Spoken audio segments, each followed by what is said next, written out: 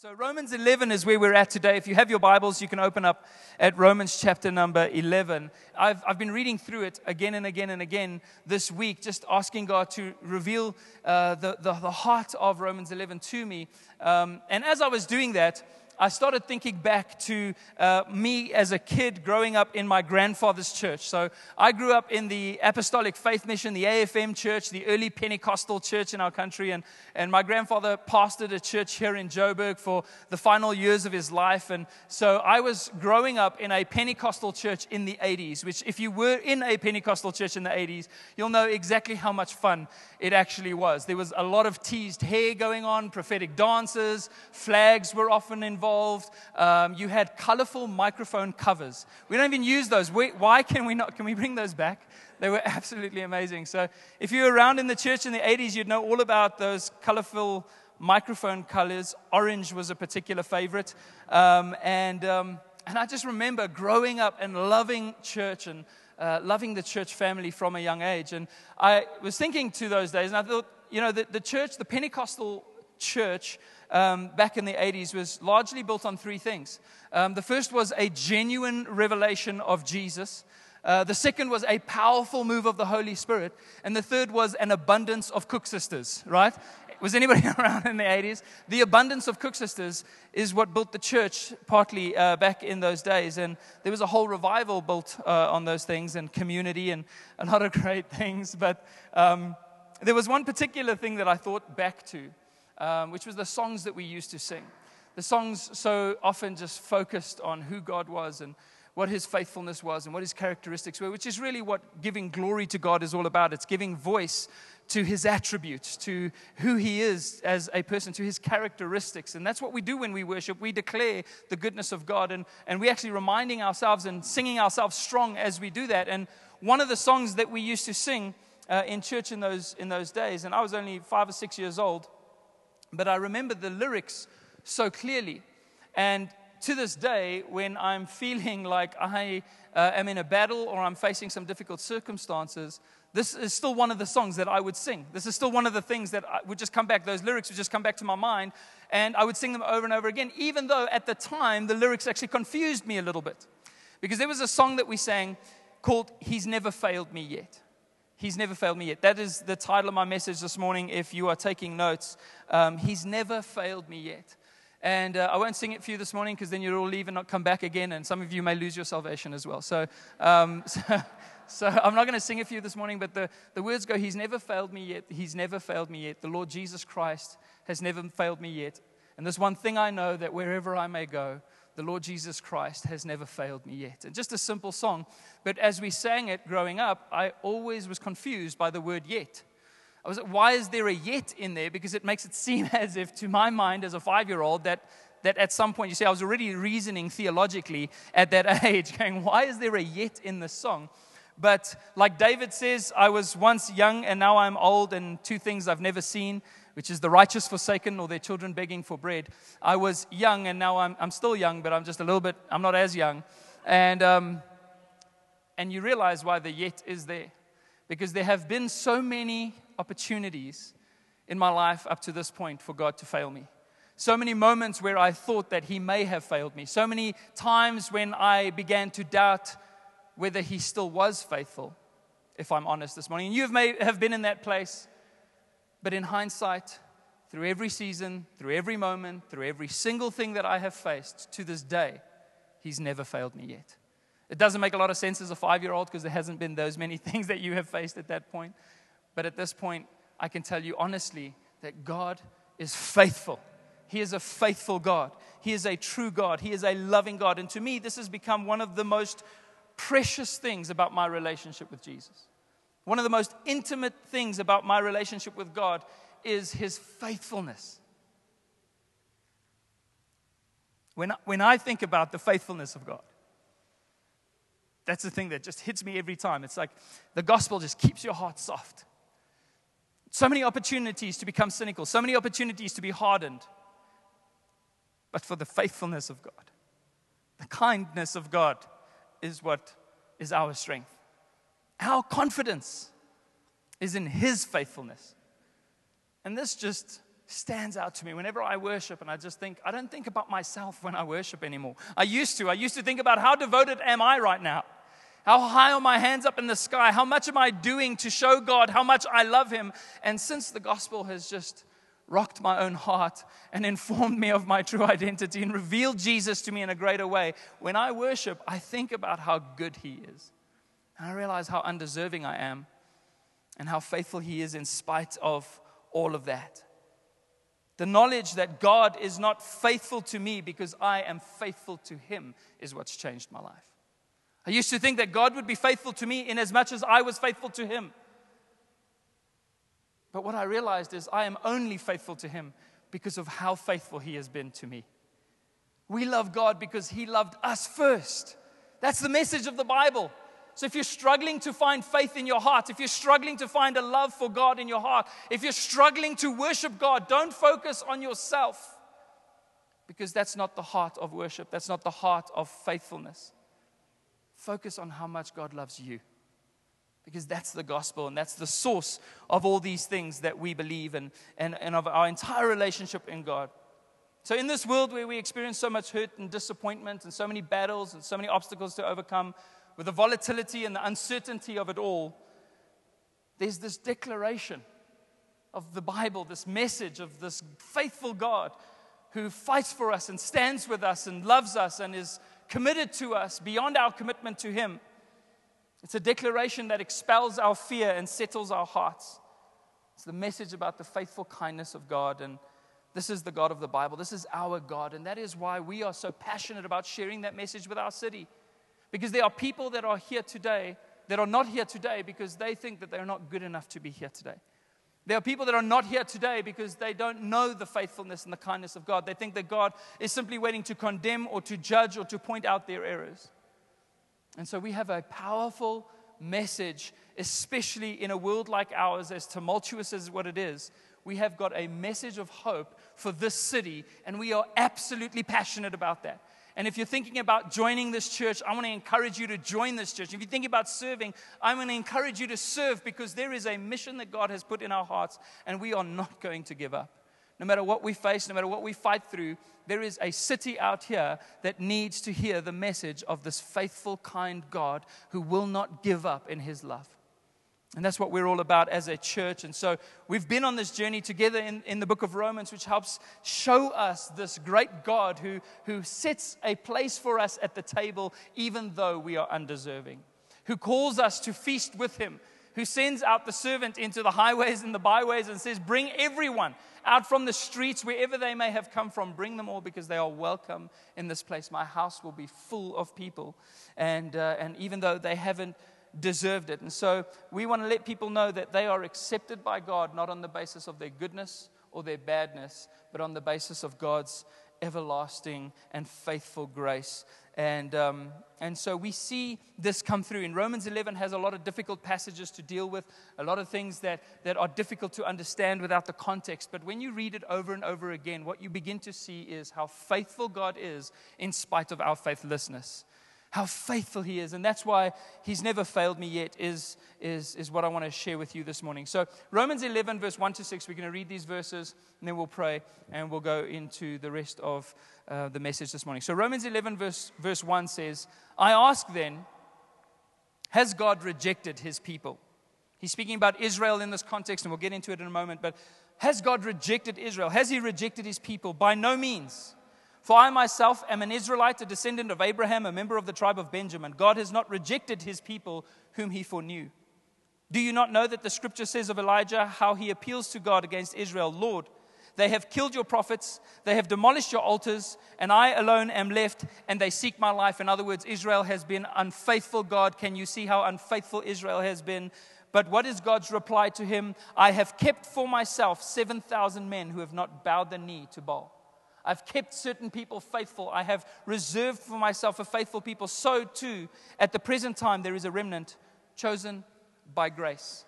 Chosen by grace. And then this powerful verse, but if it is by grace, it is no longer on the basis of works. If it is of grace, then it is no longer. If our faithfulness is of grace, it is no longer on the basis of works. Otherwise, grace would no longer be grace. Once you begin to add our own laws and our own rules and our own principles to the message of grace, then you're dealing with something entirely different than grace itself. If it is of grace, let it be of grace. Otherwise, grace is no longer grace. Let's go ahead and pray, and we'll get into this. Father, we thank you so much today for you and your presence and your love and your faithfulness. We thank you for how you are speaking to us in this moment, God. As we go through the scriptures, we thank you that what we find is not some more Christian principles or some more Christian ideas or philosophies, but what we meet is you. We encounter you through your word. We encounter your presence. We encounter your grace. And we pray, Lord, that each of us this morning can be encouraged and strengthened by your faithfulness, Lord God, that we can fix our eyes on Jesus rather than on ourselves, Lord, that we can face the Christ rather than just talking about Christianity, and that we can accept what you have done for us wholeheartedly. Let it inform our identity this morning, God. Let it be the rock upon which we build our lives, Lord God. Let it be the platform from which we step out and do all the things that you've called us to do, Lord God. We pray that you cause us to become a people of faith, and abandonment to your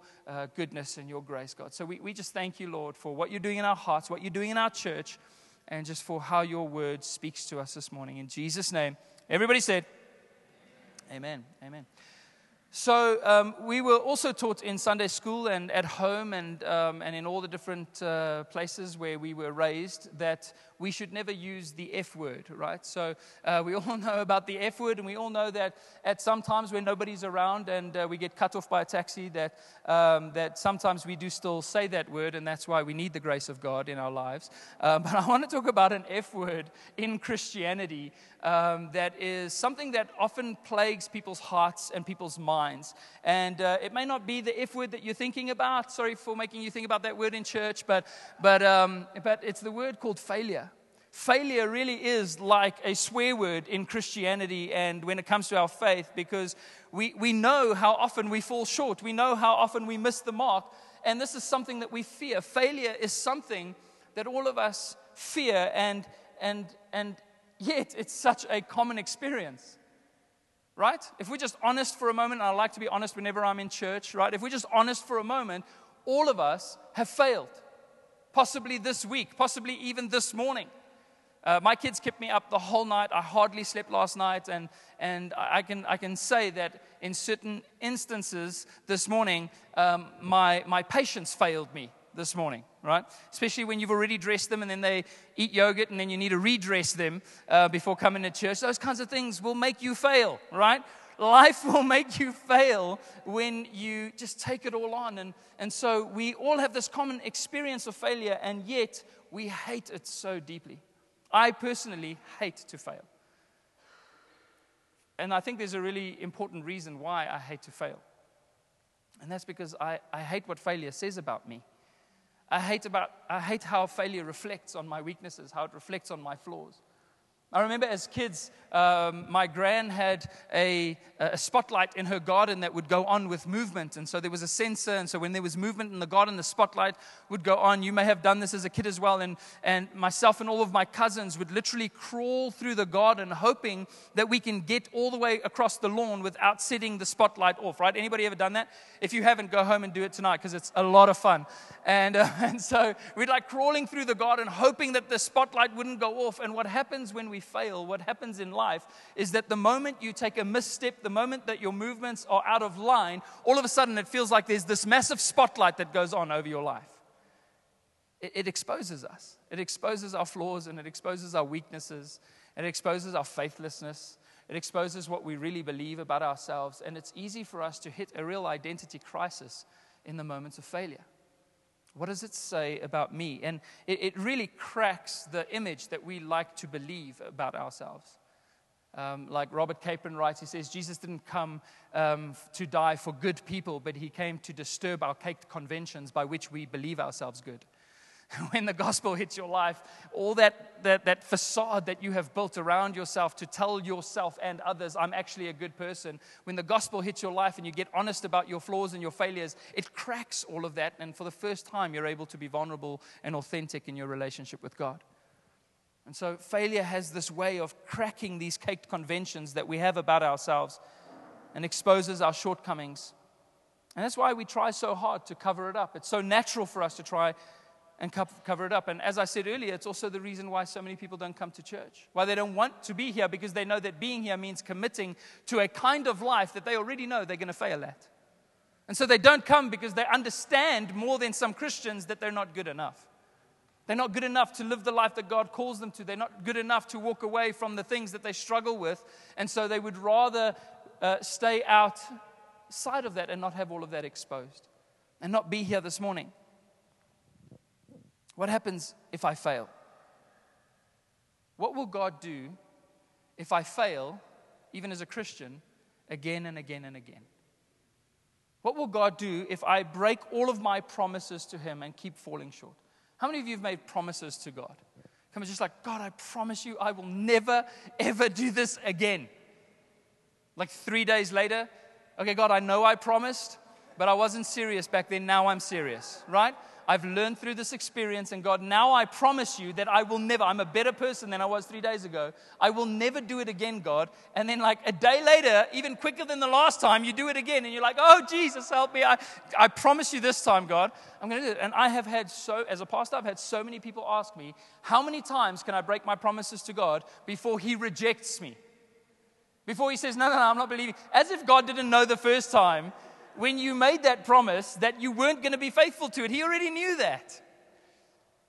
But we think that God is surprised by our failure. We think that God doesn't know when we're going to mess up. And that God would go, no, I've believed you too many times now. I'm not going to put myself through this. God is literally going, I'm not going to put myself through this again. No. You said that before. I heard you. You said it before. This is what we think about God. And that's why we can't imagine this God that would just faithfully love sinners and flawed people like us with all of our flaws and imperfection. And so for many Christians and for many unbelievers, even failure becomes the F word, the unpardonable sin, the thing that God cannot accept.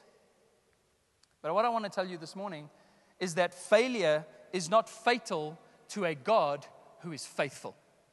Failure is not fatal to a God who is faithful, because He's faithful. He's faithful in every single season, even in our seasons of failure. And that's why I love the story of Peter so much. I feel like I can really identify with Peter because like Peter, I often wear my heart on my sleeve. And if I believe in something, I'm just going to go out and do it. And I'm pretty committed and dedicated, and I make big promises often. And that's why I need Will to come in and say, hey, Adrian, maybe we should just tone that down a little bit. And maybe we should just think about what that would actually mean for your life. And so I'm pretty much like Peter in many ways. And Peter's like a young, just pumped Christian. Have you ever met a young pumped Christian? Just like so excited, and it's awesome. It's part of the journey, and it's what God has for us. But sometimes Christians can be like, I'm never going to do this, and I'm never going to fail, and it's a clean slate, and it's a changed life, and they haven't really experienced the failure like me as a 5-year-old going, why is there a yet at the end of the song? I don't understand what that means, because I haven't had enough opportunities to fail yet. And this is what Peter's like. He's like this young pumped Christian promising undying devotion and sacrifice to his Savior. Jesus, I'll go to prison with you. Jesus, I'll die for you. Jesus, nothing will be able to get me to deny you. I'm standing with you all the way. Heart and soul, Jesus, I'm with you, heart and soul. And he makes all of these promises. And then Jesus says this. And I love how Jesus is like, hey, Peter, thanks, man, but I already know that you're going to fail. I already know that you're going to mess this up. If you've made a promise to God, He stands there going, yeah, okay, but I already know. Listen to what He says in Luke 22, verse 31. He says, Simon, Simon, which was Peter's original name, Simon, Simon, behold, Satan demanded to have you. Satan has asked for Peter, that he might sift you like wheat, take you out. But I have prayed for you that your faith may not fail. And when you have turned again, strengthen your brothers. Jesus goes, hey, I already know you're going to fail, Peter. And don't worry, because I prayed for you.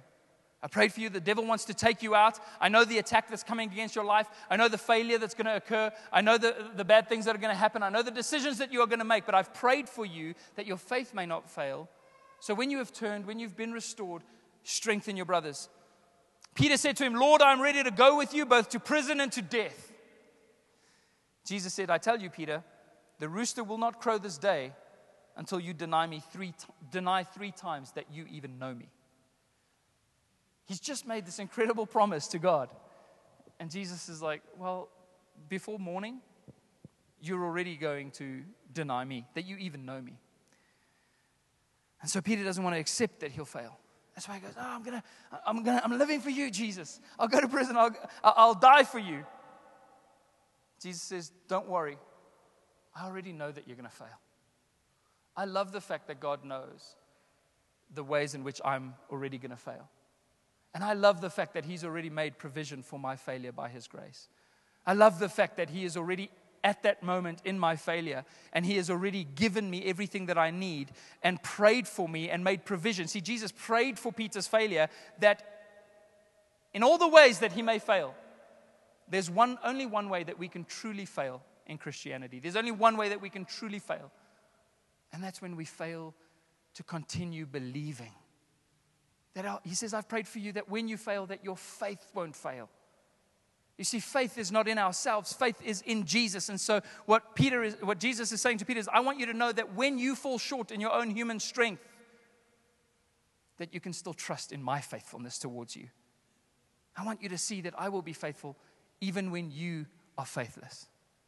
I want you to see that. And so I'm praying that you won't be lost because of your failure, but that you'll keep your eyes fixed on me. And Jesus says, I will not, and this is for someone here today, He says to Peter, I will not essentially allow the enemy to accomplish what he has desired to accomplish in your life. You see that there was a demand from Satan on Peter's life. I want to take him out. I want to sift him like wheat. And you might have felt in your life that there was a demand put by the enemy on your life to say, I want to take this person out. But Jesus says, regardless of where that attack may take you, I will not allow the enemy to do that. I will not allow him to accomplish. I have prayed for you that your faith may not fail. Jesus is saying to Peter, don't put so much stock in your own faithfulness. Put your trust in me. Put your trust in Jesus. And when you have turned again, when you've come to understand again how faithful I am in spite of your faithlessness, then encourage others that have failed. Turn and strengthen your brothers. And so there's this clear story that just represents so many of our lives and all the promises that we've made and all the ways that we failed and how God constantly brings us back to His own faithfulness. We ended last week in Romans 10, and in Romans 10, it mentions a prophecy where God speaks about Israel, and we've already seen how Paul writes about this and says that even Elijah said, but look at all of Israel, they've all failed. The nation of Israel they're killing the prophets and they're rebelling against God. And we know that this was a big part of Israel's story. They weren't a perfect nation, even though they were called by God. And even though God made promises towards them, they often broke their promises to God. And so at the end of Romans 10, we see this, Romans 10:21, Paul writes and it says, but of Israel, he says, all day long I have held out my hands to a disobedient and a contrary people. This just is a statement of how faithless, their faithlessness was, their disobedience was in not putting their faith in God. That's the context of disobedience in the New Testament. That's why being a very, very good person can be disobedience and faithlessness. Because you're trusting in your own self for righteousness rather than receiving the righteousness that comes from God, which we looked at last week in Romans 10 as well. Wanting to establish our own righteousness, we don't submit to that which comes from God. And so it can be it's faithlessness when we don't trust in what Jesus has done for us. So God says, here I am, my hand is open, my grace is available, but they want to do it by themselves. And so all day long, God says, all day long, I hold out my hand to a disobedient and a contrary people, talking about Israel.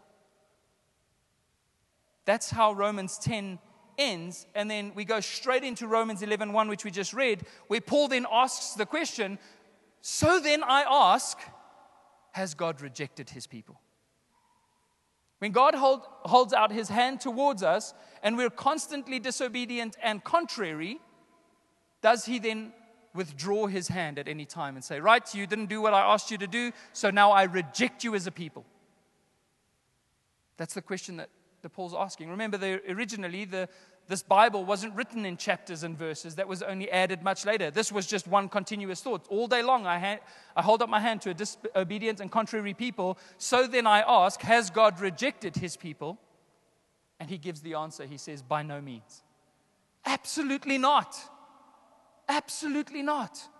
God has not rejected these people, even though they have been contrary. Has God rejected these people that failed to receive the gift of grace? And then he goes into this, and just to clarify, the reason why Paul then says, because I am an Israelite, and I am a descendant of Abraham naturally, and I'm a part of the tribe of Benjamin. And what he's basically saying is that if God had rejected all of Israel in terms of their salvation, in terms of them having the opportunity to receive Jesus as their Messiah and as their Savior, then Paul is essentially saying, then why am I here? Because I'm a part of Israel. I'm of the tribe of Benjamin. And look at how faithful God has been towards me. In other words, God is still allowing the people of Israel to make a decision to put their faith and trust in the person of Jesus. In other words, God does never reject outright. He keeps his hand open. While we live in this age, while we live in this world, while there still is time, there is an opportunity for every person to make that decision and to step into the grace of God. Paul's saying, why would I know him today if God had rejected his life? My life is a testimony that God doesn't reject people in spite of their circumstances, and that salvation is not on the basis of works. And that is our testimony. You see, we think that covering up our failures and pretending very hard to be very holy people is what is our testimony out into the world. And so we often think that pretending like we have it all together, and as a pastor, you can really feel the pressure of that sometimes. And I made a decision in my own life that I am not going to crush myself under the weight of an unrealistic expectation and definition of what holiness really looks like. And so when I struggle or when I fail, I have absolutely no problem telling people that I struggle with this and I failed at that, because it makes me more authentic, because it's true.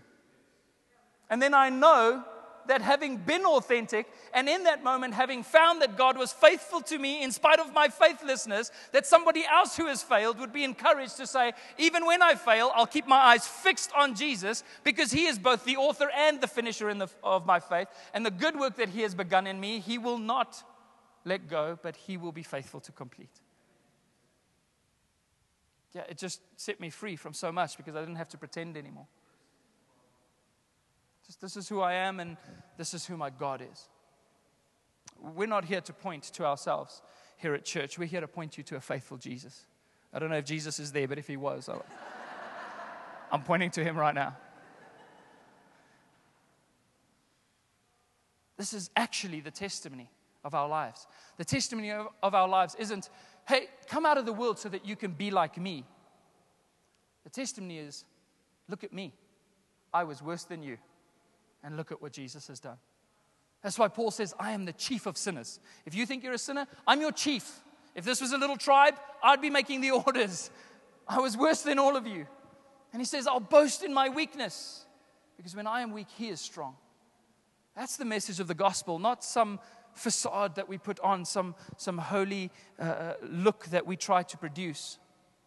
And that's our testimony to this world, that in spite of our shortcomings, God does not reject us. That's why Paul says at the end there in those 6 verses, in verse 6, he says, because if it's by grace, then let it be of grace. Otherwise, grace is no longer grace. If we are telling people in this world that we are saved by grace, let's not try to pretend that we're saved because we were good enough for God to do it. Because by doing that, we just put people on the hamster wheel of religion, where they think they now have to try and be good enough for God to accept them, and it'll burn them out. It'll burn them out. There's nothing more tiring than trying to be religious, trying to be good in your own strength. That's what the law is actually intended to do. It's intended to bring you to the end of yourself and bring your faith to Jesus. So if it's of grace, let it be of grace. God chooses to remain faithful to the nation of Israel and to hold a purpose and a destiny for them in Christ, even though they rejected the Messiah and in fact crucified him. They were the ones that shouted, crucify him. But God is able to work all of those things together for good. He chooses to remain faithful even when we don't deserve it. I think back to my own prayers. And, I've spent my life praying and so often pray for whatever it is that I feel that I need in my life. And I remember for so many years of my prayers praying and already resigning myself to the fact in my prayers that God cannot give me those prayers because I don't deserve them. Anybody ever felt that way?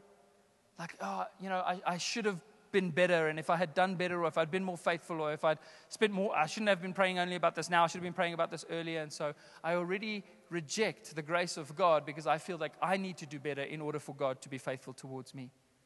I remember preaching in youth when I was a youth pastor and standing in the corner and knowing that I only read my Bible like 3 times that week and going, Jesus, I don't deserve for you to work through me today.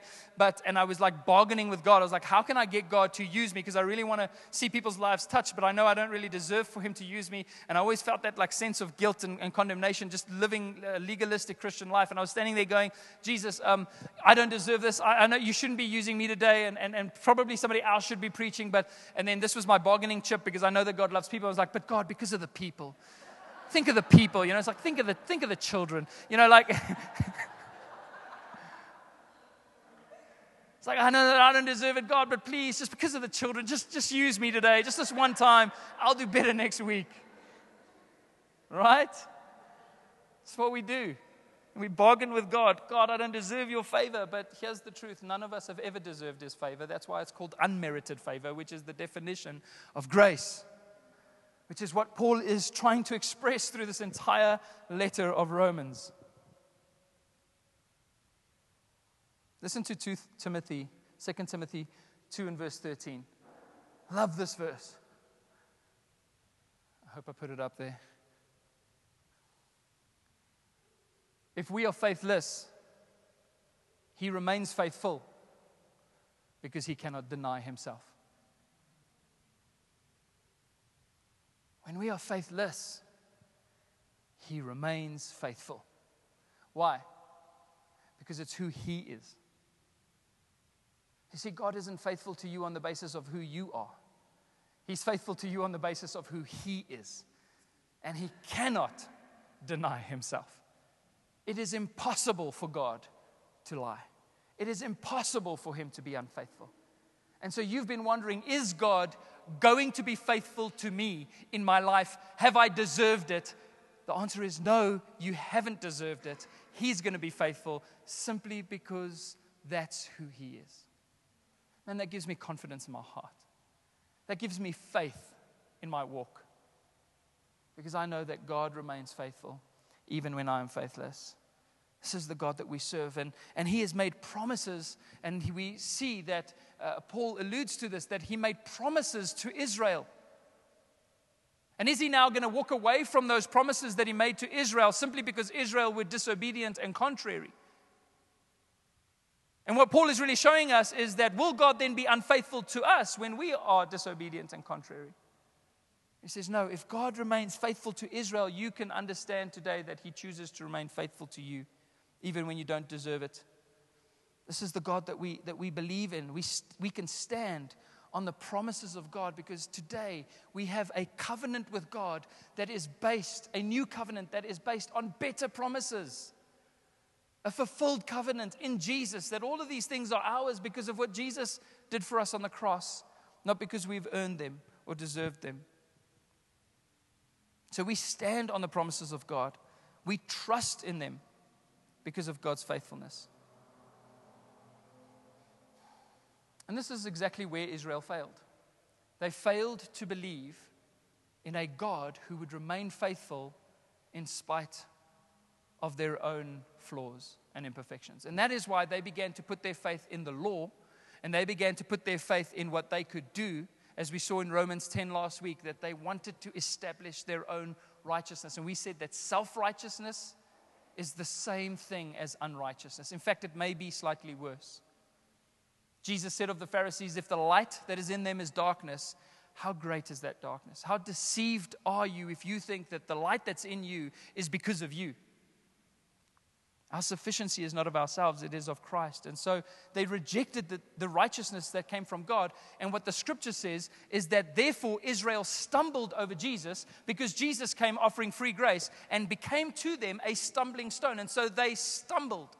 But Paul asks the question here in Romans 11, did they stumble so that they would fall completely? In other words, would they be completely lost and rejected because they stumbled? And I so often think about how God, or how a parent, or how I have walked with my own boys, especially when they were little. You'd walk with them, and they're not such strong walkers yet at that time, and you'd walk with them, and they would often stumble. But even though they stumble, I'm holding their hands, and I will not allow them to fall.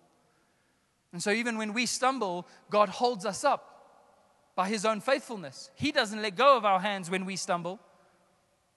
He keeps holding on. And so, again, Paul asks the question, did Israel stumble so that they may fall? And what he says is that God actually was able to use the rebelliousness of Israel to take the gospel to all the non-Jews and non-Israelites in the world, including us. And so God goes, Israel stumbled. They didn't believe in the grace of God. They stumbled. But through that, God then used that opportunity to spread that message of grace to the Gentiles, to all the other nations of the world. That God is a God who is faithful not just to one nation, but to all people, every tribe, every tongue, every race, every nationality. He holds out that same grace. And all of the other Gentiles didn't even know about the law, and yet God saved them by grace. And what the scriptures say is, what Paul says is, what God was hoping to do through this was that Israel would go, look at what has happened. We rejected the Messiah. Now the rest of the world has received Him, and by that actually become jealous of the fact that they missed the opportunity to put their faith in Jesus, and so doing, receive Him again. And so there's this pattern and this grand narrative, this grand plan that God had to take the gospel from being for just one nation to being for all nations, for all of us today. That we can all be saved by grace. That Israel could literally look at other people. Have you ever done this? Have you ever judged people like this when good things happen to people that you think don't deserve them? Has that ever happened where you watch somebody and you're like, how are they driving that car? Sure. Like I knew that guy in high school. He did nothing. How is he successful, right? We often judge other people, and essentially, this is what Israel's doing right now. Israel's going, how are they becoming the oracles of God and expressing the word and, reaching? That was supposed to be our job. We were supposed to be the witnesses of God here on the earth, and now all of these Gentile, undeserving ragamuffins are out there doing our job. Now, Israel would totally judge that and go, hey, maybe we should look into this. Maybe we missed the boat somewhere. This is what God's doing. He's showing that his faithfulness has always been on the basis of grace. How does He show Israel this? By being faithful to people who don't deserve it. So that Israel go, oh, we thought it only happened when you followed the law. But now these people are being saved as well. Does that make sense this morning? I'm dealing with a really difficult chapter, and I'm trying to keep it up there where everybody can understand what it's saying. But in the end, the Jews will realize that they too are undeserving people, just like the rest of the world, and that salvation is God's grace, by God's grace alone.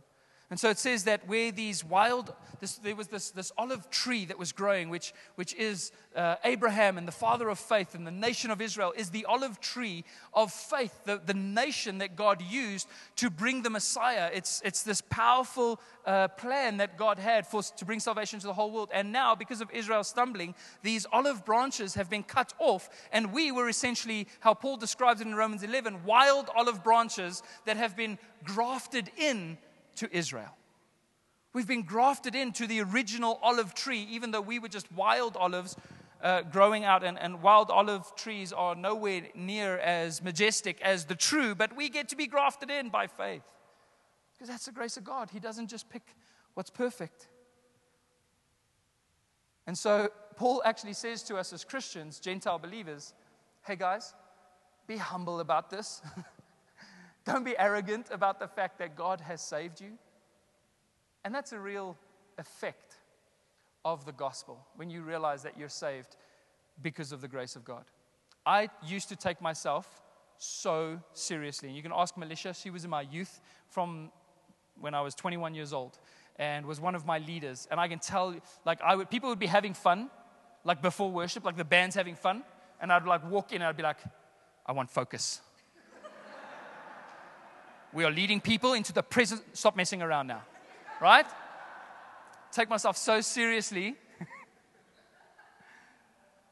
And I remember reading something by E. Stanley Jones where he said that there's two things that you would say the more mature you became as a Christian, and those two things are, I'm sorry, and I don't know. And I was like, I reject that, right? I reject that notion, E. Stanley Jones. What do you know? It's only a missionary to India for like 50 years. What do you know?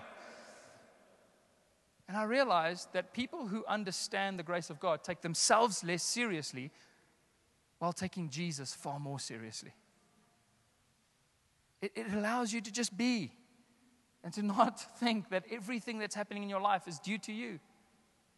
So Paul says, so be humble because you've just been grafted into this tree. It's by the grace of God alone that you're here. It's only by the finished work of the cross. Romans 11:23, he then comes back to Israel and he says, and even they, if they do not continue in their unbelief, in other words, if they submit to God's grace that's offered, will be grafted in. For God has the power to graft them in again. So even Israel, if they return to putting their faith in Jesus, will be grafted in again. Verse 26, he says, and in this way, all Israel, the complete number of Israel will be saved. As it is written, the deliverer will come from Zion. In other words, the only way for anybody to be saved, whether it's Israel or any other nation, is by the grace of God through the person of Jesus Christ.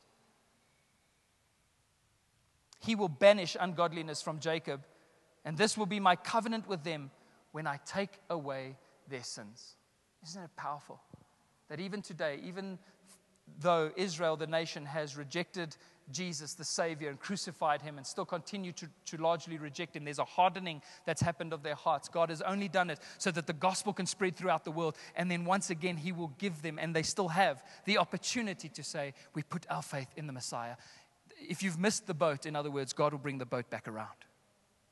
He'll bring it back around. He'll give you more opportunities. He is the deliverer from Zion with this new covenant to take away sins. Verse 29 says, for the gifts and the calling of God are irrevocable. That's a powerful verse. The gifts that God has given you in your life, the spiritual, supernatural gifts, and the calling that he placed on your life, he will not take it away. I've been told by Christians that my gift or my calling was going to be removed. I've been told by pastors that if I didn't remain faithful in this way, that I would lose my calling or should walk away from my calling. And I remember just God speaking to me through Jeremiah 1, where Jeremiah goes, God, I'm young. I don't know what I'm doing. I don't know if I can do this. And God says, before you were even formed in your mother's womb, I knew you and I consecrated you and I separated you as a prophet to the nations. And I realized that God was aware, just like Jesus was aware of Peter's failure, God was aware of every failure and every bit of flaw and every bit of imperfection that would ever exist in my life. And yet, before my birth, he still chose to call me. And so I just remain resolute. And this is what God has called me to. Think what you will. But I'm not going to walk away from it. Because the gifts and the call of God are irrevocable. He remains faithful.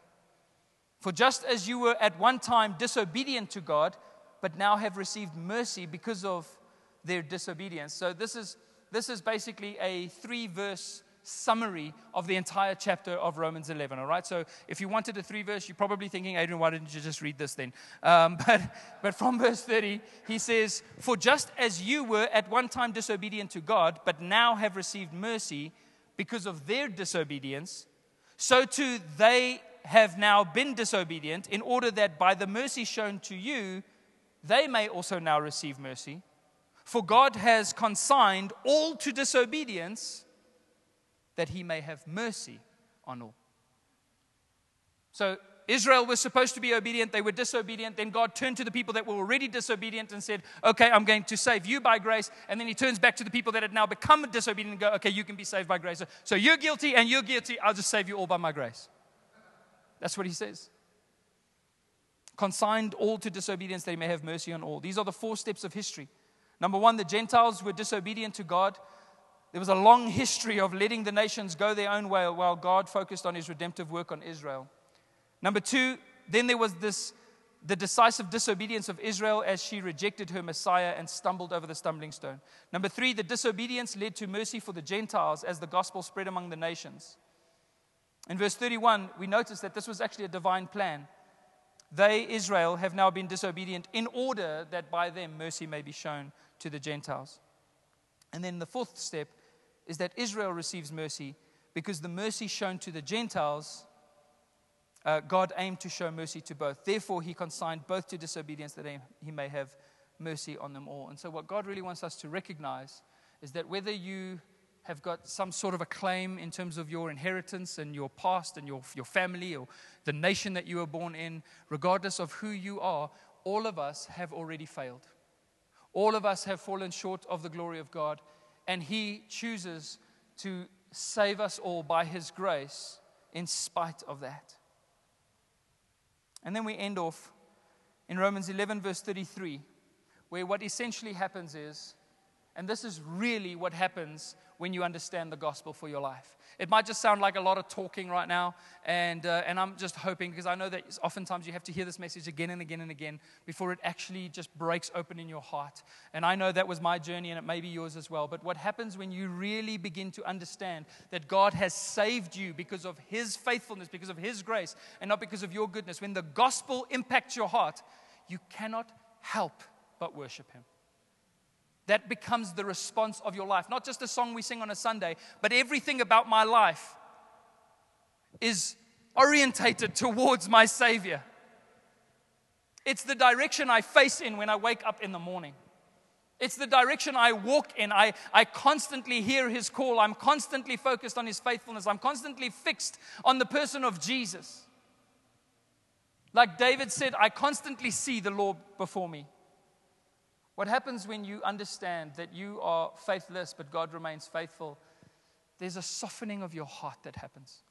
Religion and religious thought falls away, and instead you become genuinely in love with Jesus.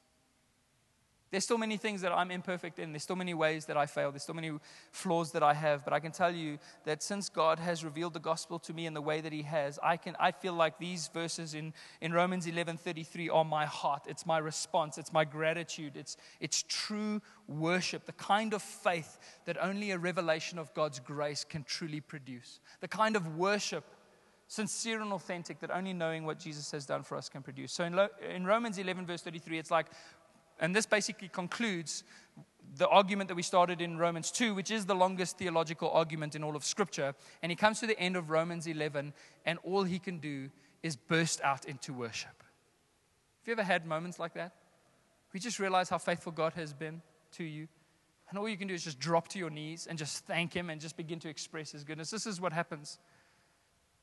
Paul begins to cry out, "Oh, the depth of the riches and wisdom and knowledge of God. How unsearchable are his judgments, and how inscrutable his ways. For who has known the mind of the Lord, or who has been his counselor, or who has given a gift that he might be repaid? For from him and through him and to him are all things. To him be glory forever. Amen." It's just like, God is amazing. The story is incredible. It's overwhelming. It's beautiful. It's so true. It's so life-altering. We just worship him. You see, we worship out of a response. Worship is essentially a response to what God has done for us. That's what it is. If you're struggling to worship, just think about what Jesus has done for you. Our worship isn't based on our love for God. In fact, if you're deciding what to worship in your life, because we worship many different things, oftentimes we get tempted to worship other things. But a good question to ask yourself when you're deciding what to worship is not, what do I love? Because what we love ranges from our family members to Steers' Burgers. I mean, it just really can be anything. And it also changes from time to time. A better question to ask yourself in terms of what will I worship with my life is, what has proven to love me? Instead of worshiping what we love, why don't we worship what loves us?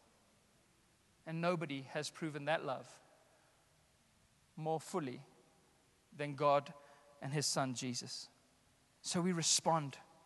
We're more committed than ever. Our faith is stronger than ever. We are more genuinely in love with Jesus than ever because we believe with all of our hearts that He is faithful. And we will continue to sing that song for the rest of eternity. And as you live, you realize that whatever you may go through, He's never failed us yet. Amen? He has never failed us yet. Our God is faithful. Amen? Amen. Let's go ahead and pray together this morning.